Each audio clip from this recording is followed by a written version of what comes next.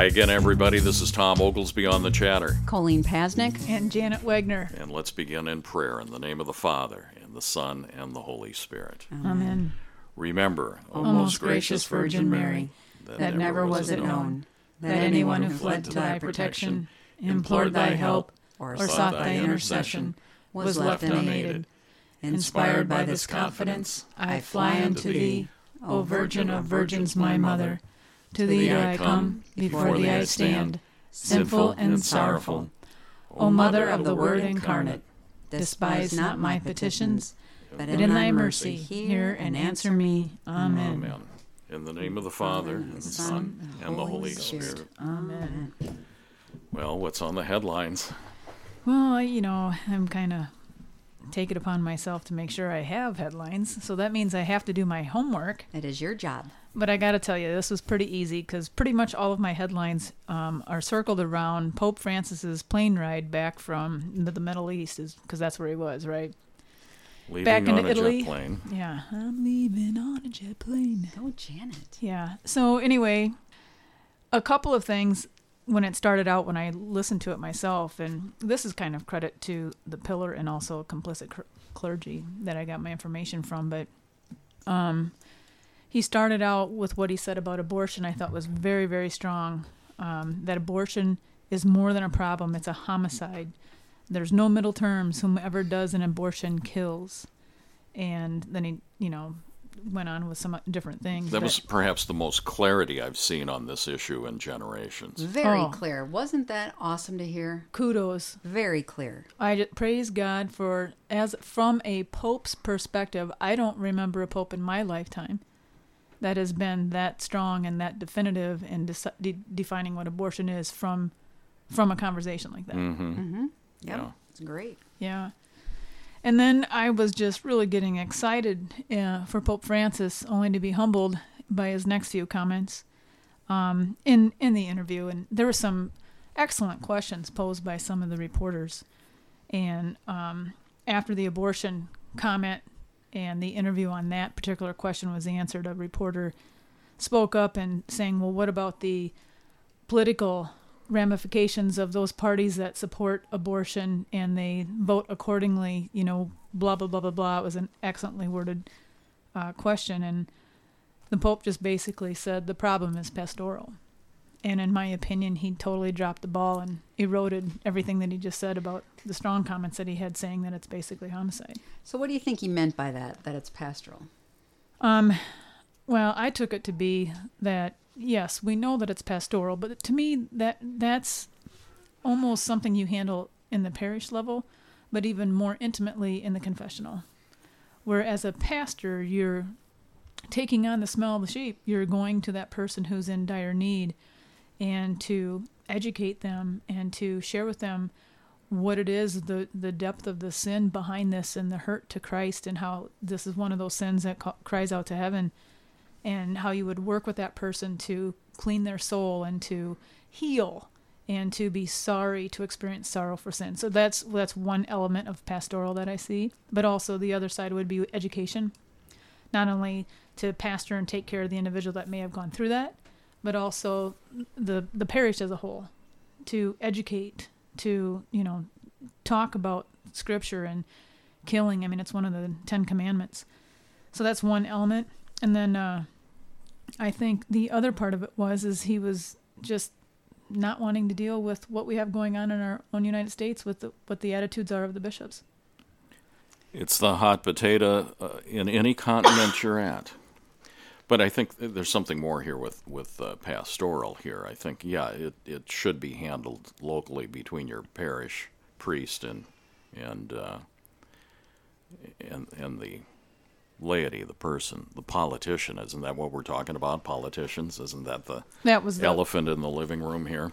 It is, because that was where the reporter was coming from. Right, that was the essence of the question here.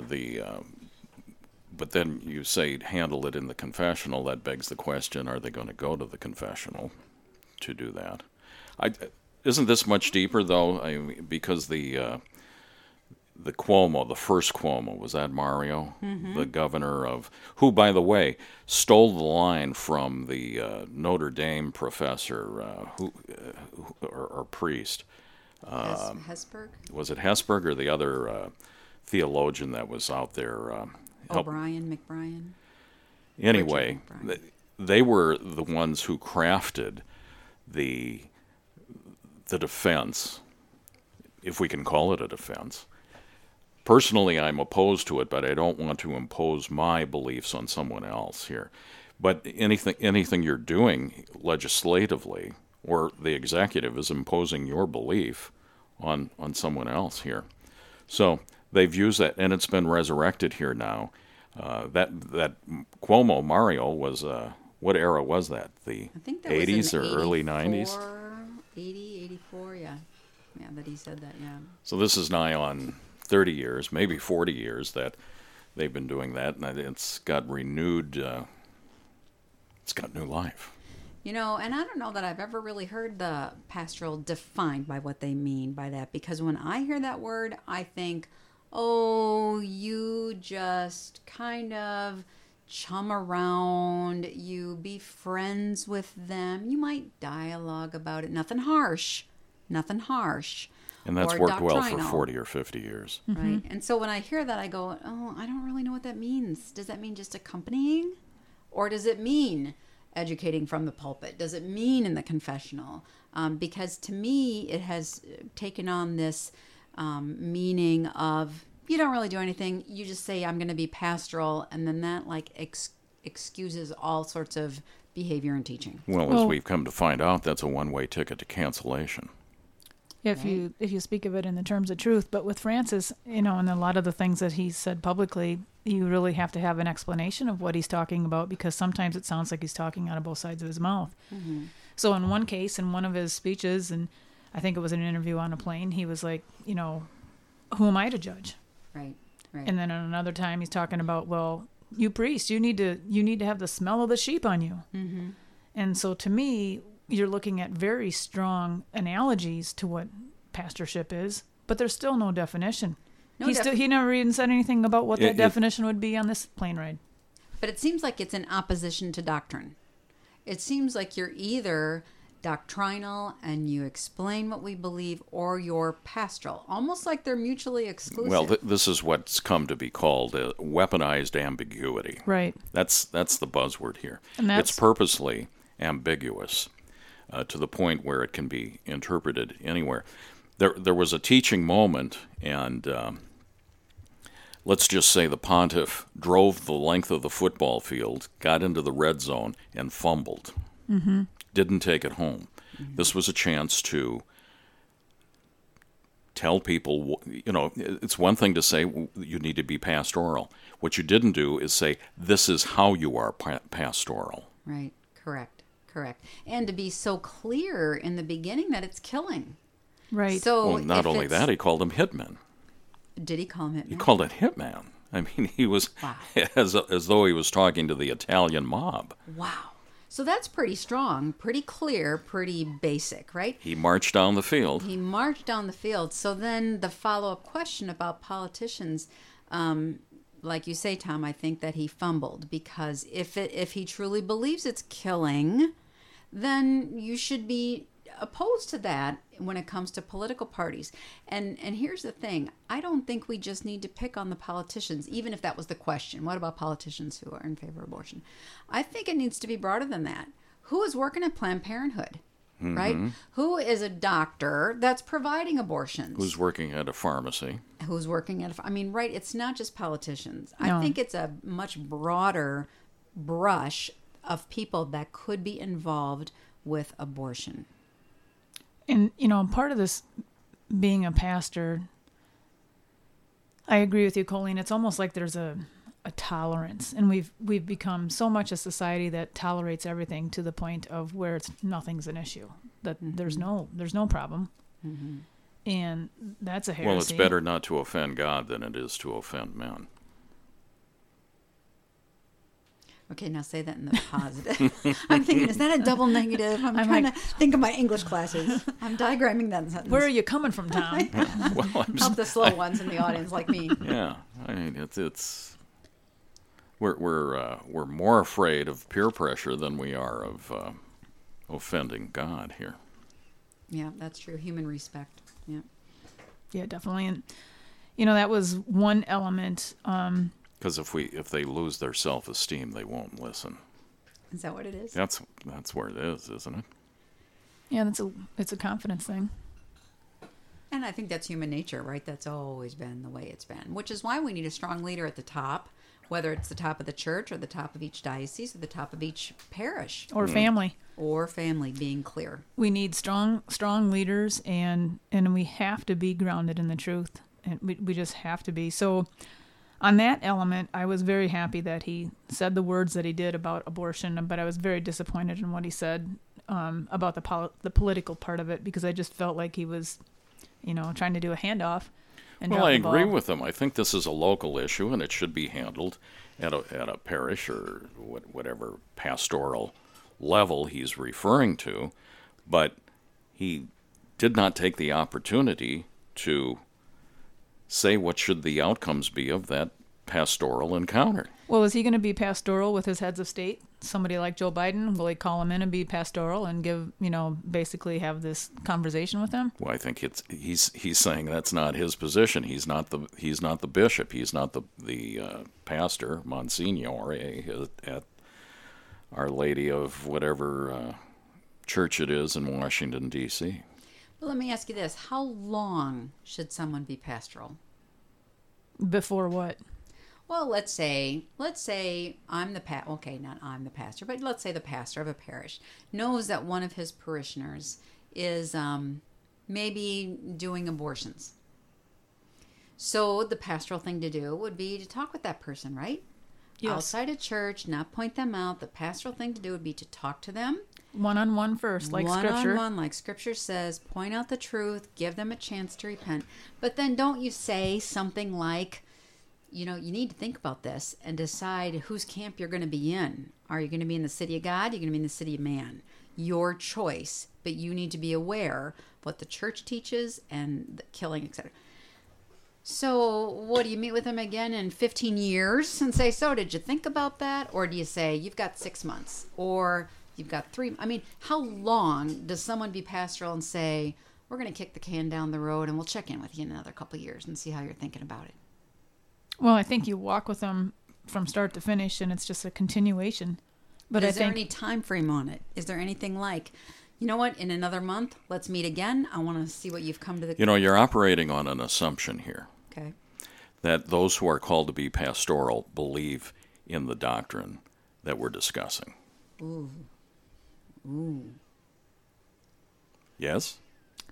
Yes. But there's more behind what you're saying there. You're insinuating that... No, I'm not insinuating. No. I'm stating clearly. You're stating clearly about the doctrine. We're making an assumption that those who are called to be pastoral believe the doctrine. I know, but the way you said it, I thought you left room to be that there's some that don't believe in the doctrine. I'm stating you can't have these kinds of outcomes for years, now decades, on generations, and have that 100% of the people who are called to be pastoral by Pope Francis believe the doctrine. You can't have those outcomes. It was verified, if not vilified, with Paul VI's Humani Vitae, which was rudely received and poorly implemented, precisely because they didn't believe the doctrine. Yay? Yay. Okay. Agree. Yeah, no, I totally agree with that. Boy, there's dead silence. If this were video... we just agreed with Tom, everybody. We just agreed with Tom. Mate, let's see. What is today's date? Yeah. That's a good point, Tom. But I had to listen, and there's silence in me listening because I really had to listen to hear you all the way through it, because there's so many tangents into what you're saying with what we're experiencing now in our world, where I don't believe a lot of our people who are supposed to be pastors are. They should have been. They think they are, but they're so ingrained in a modernistic theology that they go down that path instead of the one that's doctrine of the Catholic Church, of the true magisterium. And so I had to listen to where you were going. But you're totally 100% true. But I mean, you go into so many different churches these days, and you go into the confessional, and you can have any of the big sins. And I'm saying the big sins, whether it's abortion or same-sex relationships, whatever it might be. You don't know what that priest is going to tell you. And so many of them aren't coming from a doctrinal point of view. And it's just, one of those things. So I think, in my mind anyway, it would be pastoral to meet with that person, talk with that person, make sure they understand what the church teaching is doctrinally, right? And then you got to put a time limit on it. You can't just say, so, all right, we've had our discussion, see you later, or I'll never follow up with you. Otherwise, how do people like Joe Biden do this for decades, literally decades? I'm totally in favor of, you meet with them, you talk with them, you hear their point, you tell them church teaching, the right thing. But at some point you got to say, at this point, if you don't change what you're doing, because you're in danger, your soul's in danger, then you cannot receive communion. The next time that you should be here is when you come for confession. Yeah, and I don't know if the timeline is the right phraseology, only because our lifetime is a journey. Our lifetime is a time frame. But if it's a political and public office, that time frame needs to be concise and direct and objective, because of the same reasons you just said. This person is in a influential position, and if we don't speak up, it's causing scandal to the rest of the church. It is. And I would not even have a problem with the pastor saying, I will talk with you now, I will talk with you in 1 month, and I need to find out where you stand on this, and you have to make a choice. You have to make a choice. If you choose to go with your party of death and the stance on abortion, I will publicly rebuke you and tell all my priests that they may not give you communion. And that goes back to Scripture, where you start out when there's a problem with sin or whatever it might be. First, you go to your brother, and then if he doesn't listen, then you go to the next step. And what is it? The family or the community, and then you go to the church. Yeah. And to me, that's that timeline. Now, how long that is, I don't know. I think the circumstance depends on that. But if you're in a public figure, that window is short. Sure, because if you're in there for a 6-year stint, you can't say, I'll meet with you in 10 years, right? I mean, you got to tighten it up a little bit. They have to choose one way or the other. And you can't wait until after the next election cycle's over. Right, exactly. You can't kick the can for another year, 2 or 3. Right. So I just never hear that part of it talked about, but I think we've got to remember here that abortion is the symptom, not the problem here. What's really at risk here are souls, not just the souls of children who are being murdered, as I quote Pope Francis, but that we are dealing with the souls of policymakers, public officials, that's legislatures right. here. Their souls are at risk, and that's the charity. Will end segment 1 with Janet Wagner and Colleen Pasnick. I'm Tom Oglesby on The Chatter, and we'll be back after this.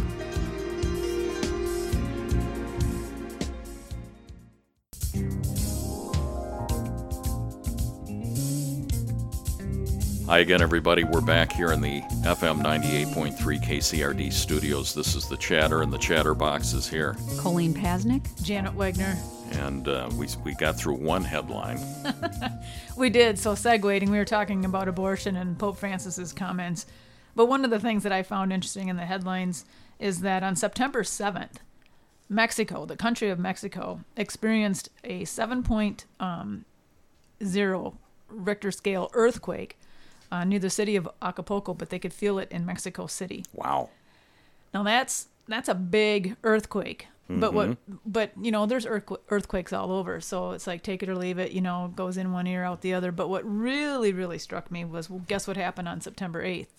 the next day after the earthquake? Excuse me. I'm saying this wrong. I totally messed You this got your up. dates I got my transposed. dates transposed. Abortion became legal in Mexico on September 7th. The earthquake hit on September 8th. Mm-hmm. So is that just a scientific coincidence? There are no coincidences. There are no coincidences. Do you all remember when Benedict resigned? Well, Yes. Do you know what happened that night? oh, Lightning struck the Vatican. the thunderstorm that Twice. wasn't. There was not a thunderstorm in Rome. There was one little cell over the Vatican, and there's pictures of lightning striking the Vatican twice. Now, I don't think that's a good thing, right? Or is it me? I mean, earthquakes, that seems like a bad thing. Lightning striking seems like a bad thing. These are just natural occurrences in our weather patterns, aren't they?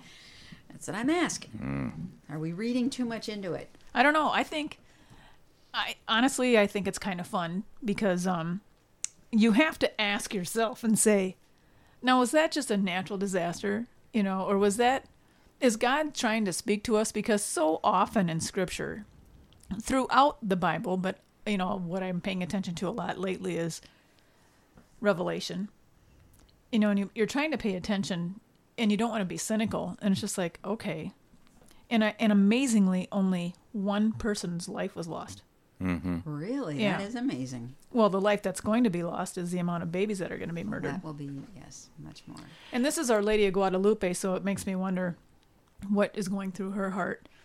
Well, the nation's totally turned around when you talk about Guadalupe. She stopped the Mayan human sacrifice, and in the less than a decade following her apparition with blessed is he Saint? He's Saint Juan Diego. Is he? No, he's Saint. Saint Juan Diego. Something like 9 or 10 million souls Converted, yeah. on the heels Converted, of the baptized. the Protestant revolt in Wittenberg. Right? Yeah, some author kind of connects those two. Like in Europe, you've got millions leaving the faith because of Luther or Calvin. And in the Americas, you've got millions coming in through Our Lady of Guadalupe. Which is somewhat scriptural here. If they didn't listen to your message in Germany, shake the dust from your feet and go on down the road to Mexico. Yeah, I think it's interesting, and I've been paying attention to our wildfires. Some of the places that have been experiencing wildfires this past season had some of the hottest temperatures on record. Some places that were burning consume more wooded area than they've ever experienced before. Must be just a coincidence, right? I'm being cynical and sarcastic. You mean the temperature of the fire or the temperature, like the air temperature? Air temperature. They've been experiencing these different things, and a couple of other events, because I always like to pay attention to that. Like I said, it's fun. The devastation is not fun, but I find the tie-in to Scripture or the potential thereof to be interesting. And a headline was set to me, too, that the Dead Sea, or a portion of the Dead Sea, a little lake off the side of it, I think, Is really dead. Is really dead, and it turned red. Mm-hmm. And is it Yom Kippur? Or Yom Kippur. Yom Kippur was going Yom on. Kippur, the Day of Atonement. Day of Atonement. And the Dead Sea, or part of it, wherever it was, turned red. Does that not make you think? And it's unexplainable, but right now scientists are trying to figure out what it is, and they think it might be some sort of algae that's causing it. They But think it might be algae, but they were saying these other pools of the Dead Sea don't have that algae. Right. Or not. The other thing I heard was it might be something like iron oxide Yes. happening with water. But all the other pools right around there that are exposed to the same metals or minerals in the earth and the same amount of sunlight, etc., are not turning red. So, and it's interesting. I've actually floated in the Dead Sea. You can't sink because there's so many chemicals that you float. is it salt? Is that what's in there then? Salt predominantly. But I'm not a chemist, so there's a lot of other things that are part of salt or whatever. So you understand why. The lowest point on Earth is the Dead Sea. The Sea of Galilee is north of the Dead Sea, and it feeds the Jordan River, Correct. and the Jordan River flows into the Dead Sea. Right. The lowest spot on Earth. So the Dead Sea is dead because it doesn't give up anything that it has. It retains everything by way of evaporation for millennia. And a lot of has people, all of these sediments and salts and which are harvested and sold sure for skin. But I know when we were there, they said don't stay in there longer than X amount of time. I want to say it was like 10 or 20 minutes. yeah, or because it can have an adverse effect. or find Lot's wife. Could be. I did hear that in one of the reports that the area where this water turned red was also where Sodom and Gomorrah was. Yes. Interesting. That's what they think is in that same area. Yeah, I find that incredibly interesting, especially different things that I've read in the past or documentaries where, they cannot pinpoint the exact spot, but what they're able to do... Because it's still smoking. But what they can do with carbon dating or, like all the things that they do on archaeological digs is assess the area, and they found a lot of evidence that points to that spot being what it is. Spot of Sodom and Gomorrah, mostly because of the fire and what fire does at such extreme temperatures to the land and whatever around there. And I just found that to be Fire and brimstone. very interesting. And for 50 points, what is brimstone? Stone used around brims. I thought it was Father Janet, So-and-so's help homily. Help me, Janet. Eh, What is brimstone? Sulfur. Is it? Yeah. Well, I tell her what it is, and she gives me that look. I gotta Google that. Yeah, I know. Because Google's smart. Yeah, really smart. So then when you look at, you're just giving me another segue into the next catastrophic thing is the volcano that's been erupting at the Canary Islands on La Palma. And this is just another volcano in the world. I think I looked up today, actually, there's 26 active volcanoes throughout the world, and that's not necessarily unusual. What's unusual about this one is somebody was saying if this volcano erupts and part of that mountain falls into the ocean, which will cause a tsunami tidal wave, it'll put Florida underwater in 8 hours. Wow. So, geographically, the Canary Islands are... Off of Spain and Africa. Correct. Yeah. Due west of the European and African coast. Kind of like if you looked at Spain, looked at Africa, and where those two kind of converge, with your eye, they'd be right in there. Mm-hmm.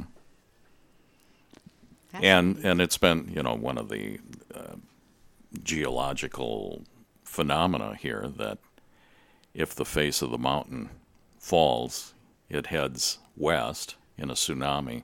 I don't think it's limited, though, just to the Florida coast. No, it would go I up think the it'd go coast. up the eastern seaboard. Definitely. Yeah, and I find myself saying, well, that is that going to happen? What are the odds? Are they news channels would pick up on this, right? If it was really serious, because none of them really have. But I did see today that there was some coverage, so I find it interesting. Mm-hmm. So what is, a lot of people, when I talk about natural disasters, I think it's incredibly interesting, especially when you start looking at scripture and especially with the times that we're living in, and how is God trying to get a hold of us and have us notice things and pay attention and do penance like the Blessed Mother asked the kids in Fatima and so on and so forth. But I find so often that most people make fun of me. Do you guys find that? Do they just credit you, say you're crazy? It's just a natural disaster. That's not God. Yeah, and I don't really follow the natural disasters, so I can't really speak to that. But it is interesting because a lot of people will say, that's not God, that's just nature. As though God is not the God of nature. Yeah. I know. Except read your insurance policy, and it says it covers everything but an act of God. Isn't everything an act of God? Think about that. Here's what I don't get, guys. And you can talk about tsunamis, earthquakes, fires, forest fires, viri, because that's the plural of virus. Oh, viri. And we have an endless number of viri. At least 19. At least all the Greek alphabet. Where is the spiritual leaders who would stand up and dedicate or consecrate the virus to the Immaculate Heart of Mary? I just, Where it's awesome. is the volcano and the side of the mountain on the Canary Islands where the bishop of that would stand up and consecrate that volcano to the Immaculate Heart of Mary? Great, great insight. Yeah, I agree. Where is it? And here we got a listener, a writer, comes in here and says, what had happened if all the bishops consecrated the abortion mills and the doctors and the politicians to the Immaculate Heart of Mary? Couldn't we get rid of this? It'd be nice if they did it as often as dollars that they receive from PPE. I firmly believe we could get rid of it. Do you all remember that horrible abortion place in Rockford, women's clinic, whatever? This is classic. Stupid name it was. Anyway, so the clinic in Rockford, horrible, horrible clinic, mocked Christ. One Good Friday, they nailed a rubber chicken to a cross and put it in the windows. This place was demonic. Anyway, it was an abortion mill. And so one day, 4 priests of Rockford got permission to stand on the 4 corners surrounding it and pray the exorcism prayers.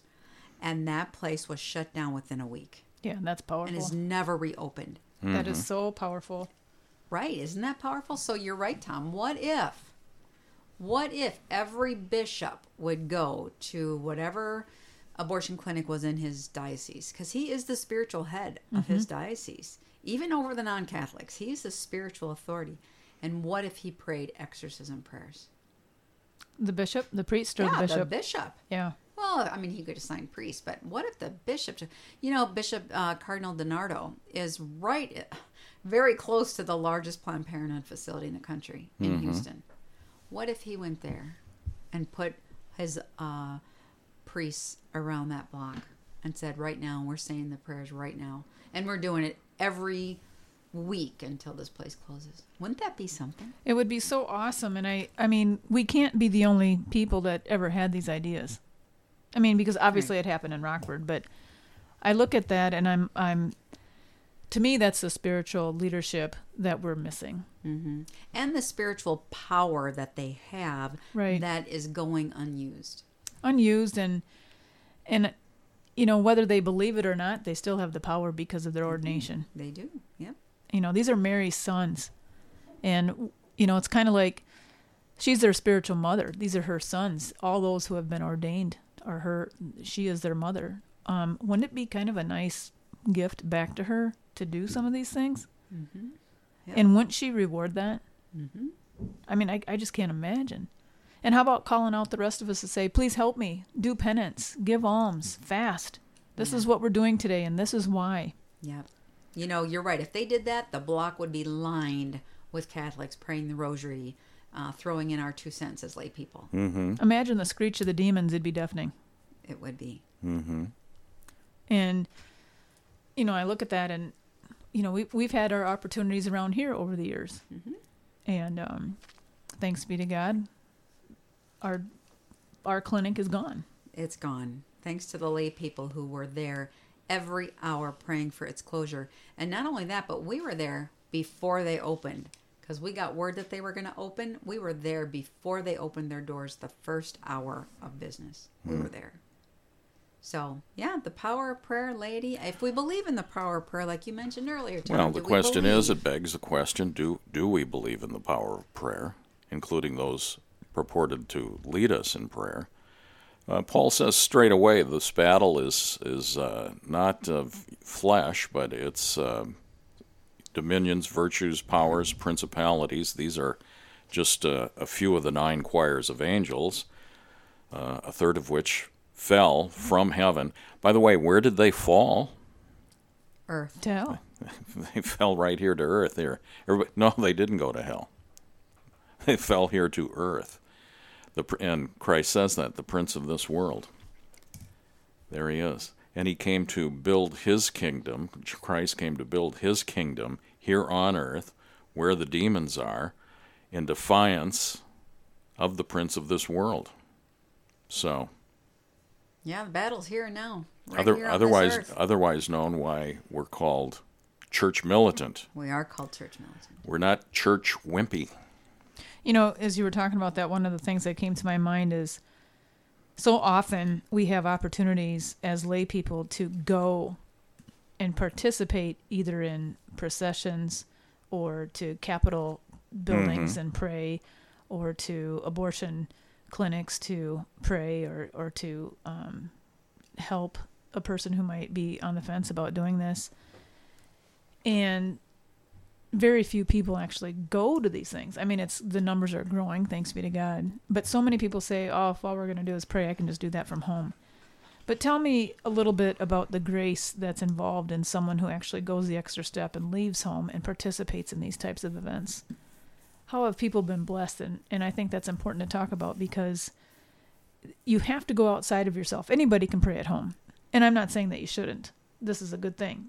But tell me how more people are blessed when they rise up and they actually go and participate in a procession or participate in a rosary in another community. Well, we all got different gifts. Some of us are more alpha, more militant. Some are going to get out there on the front line.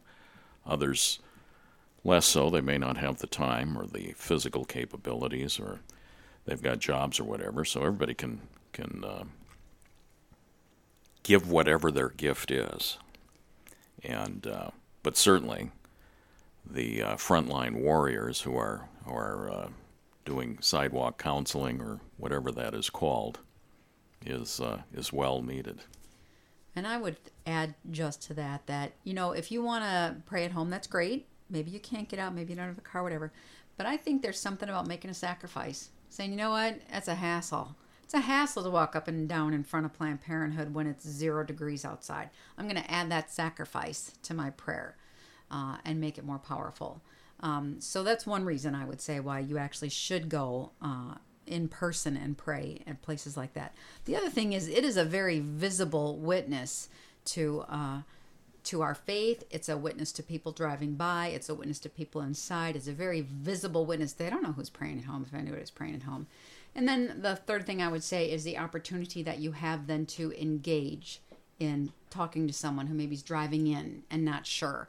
There are many stories of people who drove by and kept driving by because there were people outside praying and they did not want to cross in the Planned Parenthood parking lot. So I would say those 3 reasons are reasons that you should go that extra mile and not, I don't want to say just pray at home, but go out of your comfort zone a little bit, make that sacrifice of your time and your energy, and actually go there.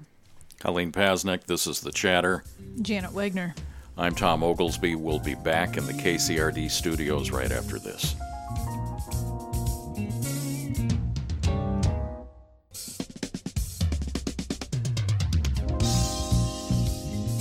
We are back. This is FM 98.3 KCRD. The Chatterbox Girls are here. That's going to, we can see that here. I've seen these American Girl shirts. Can we get Chatterbox Girls? I think we should. The Chatterbox Girls. I think we could. I'm seeing a funny logo in my mind. Yeah. Anyway, you what do we got? On one what side do we of the got sword here? And I'll stand on the other. Well, we've got October 1st coming up, which means we're going to be getting into a new month. And the best month of the year, isn't it? Do you think so? It's one of my favorites. Well, autumn here. Yeah. Cooler weather's usually not quite so humid. Lattes, pumpkin flavored, pumpkin bars, everything pumpkin. I'd like to stomp out pumpkin bars. I think pumpkins were made for pie. And anything with surprise, pumpkin surprise, I'm not into that. You're not into a pumpkin surprise? Or bars or... Oh, I like the pumpkin bars and I like the pumpkin pie. Well, the bars are kind of like the pie, just cut in a square. No. You can't, give me the ice cream, the pumpkin pie, maybe some... Whipped cream. Out of the can, whatever here. Yeah. Well, this should be airing on the weekend of October 2nd and 3rd. Which is First Friday and Saturday. Yeah, so First Friday is the first, and the second is First Saturday. And, as a young Catholic growing up, we never had the opportunity to participate in this. But I know that from my grandmother, she always had a prayer card with the 3 seers on it. Lucy, Jacinto, and Francisco from Fatima. And I just always was intrigued with that prayer card. And so I know my grandmother, and she prayed the rosary every day. But that was my grandmother. We didn't necessarily live in the same town, so I always didn't know what they did with all these litanies after the rosary. I mean, it just seemed like the prayer went on forever, and as a little kid, that was long. But as I got older and matured into being a Catholic and learned more about Fatima and kind of made it my own, I really grew into realizing how important First Saturday devotion and First Saturday devotion is. And we better explain it, because I'm guessing a lot of people are fogged on this. I bet you're right. So First Fridays. So First Fridays are typically dedicated to making reparation to the Sacred Heart of Jesus.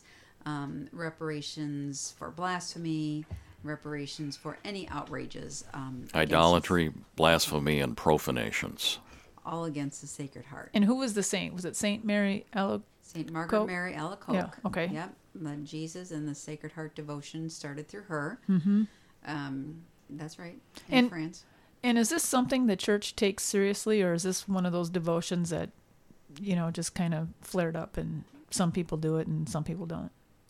It depends, I think, on when you ask that question. If you asked that question 100 years ago, I think people would say we take it very seriously. If you ask that question now, people would go, what are you talking about? First Friday? What are you talking about? Is that the fish thing at Jack's Fish Palace on First Friday? Well, it is. Well, there is that. But historically, it has been a very strong devotion for many, many people, the devotion to the Sacred Heart and reparation. And so people would go to confession, and they would receive communion. They would pray for the intentions of the Holy Father, and receive communion that day with the intention of making reparation. And if you would do those things, it would really console the heart of Jesus. And so a lot of families did that. And it's an act of love. By doing that, it's an act of love to show our precious Lord. Right. And the call is to do it for, I believe, 9 consecutive months. Yay? I believe the first Friday is 9. Correct. And the first Saturday is 5. 5. Right. Yeah. So the first Saturday devotion came out of Our Lady of Fatima, which, to go back to the Sacred Heart of Jesus, St. Margaret Mary Alacoque was 17th century. So the 1600s was when that happened. But then in the early 20th century, 1917, Our Lady of Fatima asked for the first Saturday devotion, which happens on the first Saturday of the month. And it's very similar. It's confession used to be 8 to 10 days is usually what it is now. Yeah. Used to be you're supposed to go on the same day, right? Mm-hmm. And then they gave you 8 days plus or minus the first Saturday. Now I've heard it's even like within a month. Well, heck, you're up to the next first Saturday if you do a month. Right. But anyway, so confession, receive communion with the intention of making reparation for any outrages against Our Lady's heart, Immaculate Heart, including blasphemies and outrages against her perpetual virginity, her Immaculate Conception, things like that. That kind of really hits everybody that's Protestant that takes issue with Mary, doesn't it? It does, yeah. So as Catholics, we should really take this seriously. Mm-hmm. And I don't know if anybody here locally goes to Nativity. They pray the devotions they pray the rosary before Mass. Then we have Mass, and then after Mass, we do the first Saturday devotions, which includes a litany to Our Lady and a couple songs. But that satisfies, for the most part, the requirements for First Saturday. Now, another requirement is to spend 15 minutes Right. Reflecting or meditating upon the Rosary, Or or a you can mystery. pick a mystery of the Rosary. Yeah. But, Our Lady says that people that do the first Saturdays, that she will be with them at the hour of their death. Yeah. And That's wouldn't you pretty want incredible. Wouldn't you want that? I would love to have, at the hour of my death, Mary holding my hand, because, there's such an unknown. And, human nature is it's natural to be scared of death because we obviously haven't experienced it ourselves unless you've walked a journey with a loved one who's taken that path and has passed away. But still, that was them. It's not us. So it would be beautiful. And I would need her. I would want her to hold my hand and to assure me. And the other thing that I think is so important with that is people don't realize that at the hour of our death, Satan is vying for your soul. He's the accuser. He's yelling out all your sins, telling you what a terrible person you've been. He's taking you down that path, and the only person who can squelch him is Mary. And as a mother, she asks so little from us. I mean, for the privilege of having her with us when we pass from this life to the next. 15 minutes, 5 times in our life. I mean, it's such a small thing to ask us to do. She doesn't ask us to climb a big mountain. She doesn't ask us to cross the world. Such a small, doable thing that all of us can do. So if y'all haven't done the first Saturday devotion yet, I would strongly encourage that you start this month, October, the month of the Rosary. Month of Mary. So I got a point of clarification here. The first Friday devotion is 9 consecutive Fridays. Saturdays. First Fridays, 9 consecutive First Fridays. Yeah, 9 consecutive First Fridays. First Saturdays are 5. So is this in a person's lifetime or each year? I would say lifetime, because Yeah, I don't think lifetime. they said you have to renew it every year. But why not just have a Practice. rolling, I'm done with those 9, I'm starting another 9. And COVID threw a glitch into that when they shut down the parishes. So what's the outcome, though? I mean, so we do this, we got 9, we got 5 Saturdays. What's The consolation of knowing the Mother of God has promised to be with us. grace? Yeah, there's more promises. Isn't there 15 promises? There are. Associated with the Rosary. With the Rosary. Yes, and the first one of those promises is that Our Lady will give us signal graces. And so everyone goes, what's a signal grace? Right? So when you think about a signal, what is a signal? So if you're driving down the road, there's a traffic light, a traffic signal, right? It tells you what to do. Stop, go, or yellow, go real fast. Right? Isn't that what yellow means? That's When how I I'm drive. following you, that's what it means. That's how I drive. So a signal grace is if you have a decision to make or you have to choose something, Mary promises you will be given the grace to be given a signal, to know what to do, to know what to say, to know which way to turn or which way to go. That's incredible if you think about just that first promise of Our Lady for those who pray the Rosary every day. You know, that's pretty amazing, because what a lot of people don't realize either is she is the mediatrix of all graces. Now, granted, that has not been prescribed as doctrine, but it is so close So what do you mean by mediatrix? that, a lot of people, they know that grace comes from God, correct? Mm-hmm. But Mary, every grace that comes from God goes through Mary. So that makes her the mediatrix of all graces. Mm-hmm. And I don't know all the details, but I think it has a lot to do with when she was overshadowed by the Holy Spirit and became pregnant with Jesus. Mm-hmm. I She think was part of that full of grace. Doctrine goes like this. Yes. So grace entered the world. What is grace? Entering the world, but Christ Himself. Mm-hmm. And we're The incarnation. just bearing down on New Year's Eve and the new year, which begins with the first Sunday in Advent and the incarnation of Christ. So grace enters the world through the Virgin. Can you imagine if the Virgin's fiat was, not today here, the whole world, the whole universe holds the breath at the moment of Gabriel's annunciation to come back here. So, so grace comes through Christ, but Christ comes through Mary. Mm-hmm. Yep. And Mary is the mother of the church. And the constant teaching of the Catholic Church is all grace comes from the Catholic Church. So there's connect the dots. Mm-hmm. The Holy Ghost, Mary at the Annunciation, Christ entering her womb. Christ is born into the world. Mm-hmm. She's the mother of the church. Christ comes to establish the church. And He's fully God and fully human. So, I mean, you can see the Trinitarian circle just totally involved Well, in and that. she is the daughter of the Father, the mother of the Son, the spouse of the Holy Spirit. She is. So She there it is. I've also heard her compared like in the body to the neck. Like God is the head and Mary's the neck.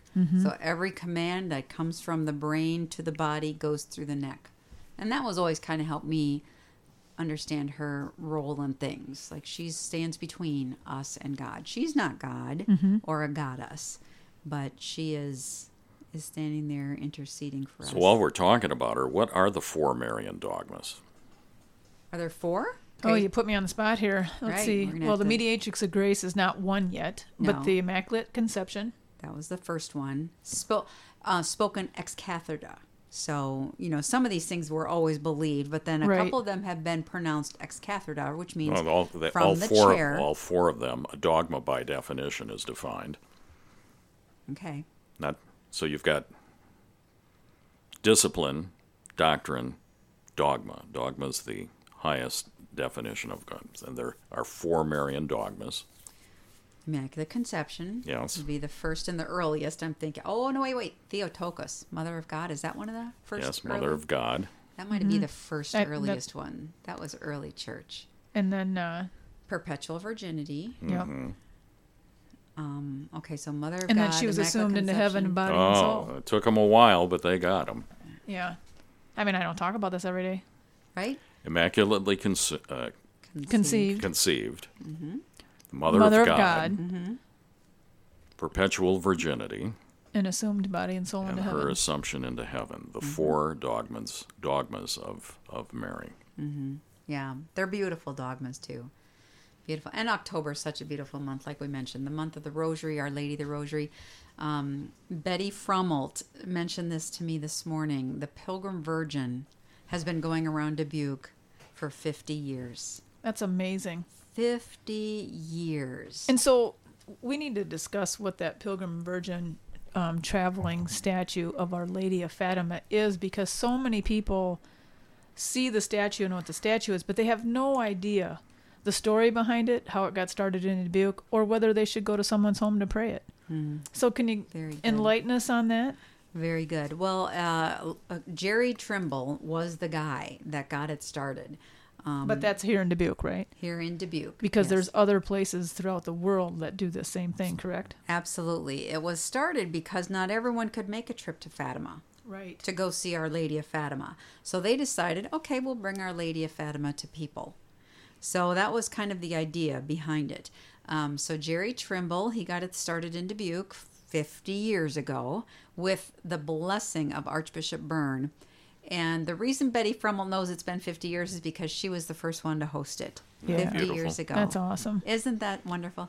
And when Archbishop Byrne was Archbishop, he used to go to the host home once a week. Wow. He always made a point to go to the person's home who was hosting the Pilgrim Virgin. So the Pilgrim Virgin comes to a family's home on a Saturday, and then that family prays the rosary together every day that week. And then she leaves the next Saturday. So you can host her for a week. And friends and neighbors And stop friends, by. and you let people know that you've got the statue and you're praying the devotions at 7 p.m. or whatever time it is.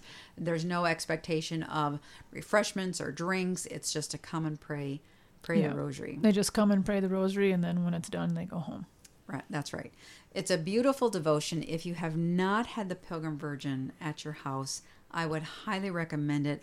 Look at your calendar and find a significant date. Maybe your wedding anniversary, maybe some other significant date, and see if you can schedule the Pilgrim Virgin to come to your home. One thing that I'd like to encourage people to consider maybe for the month of October is to pick up a good book about our Blessed Mother and do a little study on her and a little reading, because there's quite a few things that are really very amazing about our Blessed Mother that we don't know, but actually is part of church teaching, especially with our early church fathers. And St. Bernard, I believe, is one of those who would be able to offer some great insight if you'd pick up some of his books, and then ask a priest or one of the Marian orders. Call them up and say, hey, October is the month of Mary. I'd like to do a little study. What book would you recommend? Now, I would highly recommend St. Louis de Montfort. Oh, yeah, my and a consecration. goodness, and the consecration. Who's consecrated and who isn't? Should I be consecrated? Can I be consecrated more than once? Can I consecrate my family members? Answer We should some of probably plug the good priest coming to Dubuque from the Marians of the Immaculate Conception in Stockbridge, which is the home of the Divine Mercy. I shouldn't say that's the only one, but they are famous for this, which is the Sunday, the Divine Mercy Sunday after Easter, the first Sunday of Easter. Father Chris Alar coming to Nativity Parish here in Dubuque on Alta Vista Wednesday, November 10th in the evening. I'm guessing about 6 o'clock. Wednesday, November 10th, Nativity Parish in Dubuque. We just got word from Father Yupa. Father Chris Alar.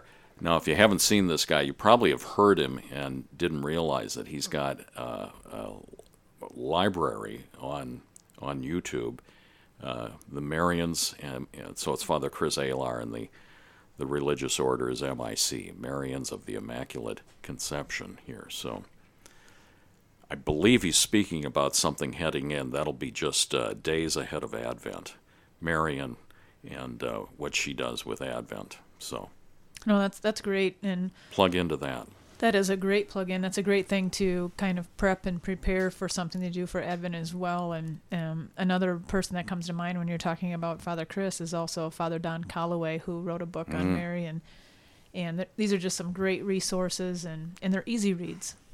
Guys are on fire, aren't they? Yes. They are on fire, and thank goodness they are, and trying to spread that fire. So, some good things out there. Speaking of fire, are we running out of fuel here? What time is it? Running out of fuel. We've come to the end of our 3 segments. Already? Did I get all my lines in this time? This is a dozen here. I think this is episode 12, ladies. It is. Well, shall we end in a prayer? You bet. In the name of the Father, and the Son, and the Holy Spirit. Amen. Glory be to the Father, and to the Son, and to the Holy Spirit, as it was in the beginning, is now, and ever shall be, world without end. Amen. This is The Chatter. Colleen Pasnick. Janet Wagner. I'm Tom Oglesby. This is FM 98.3 KCRD.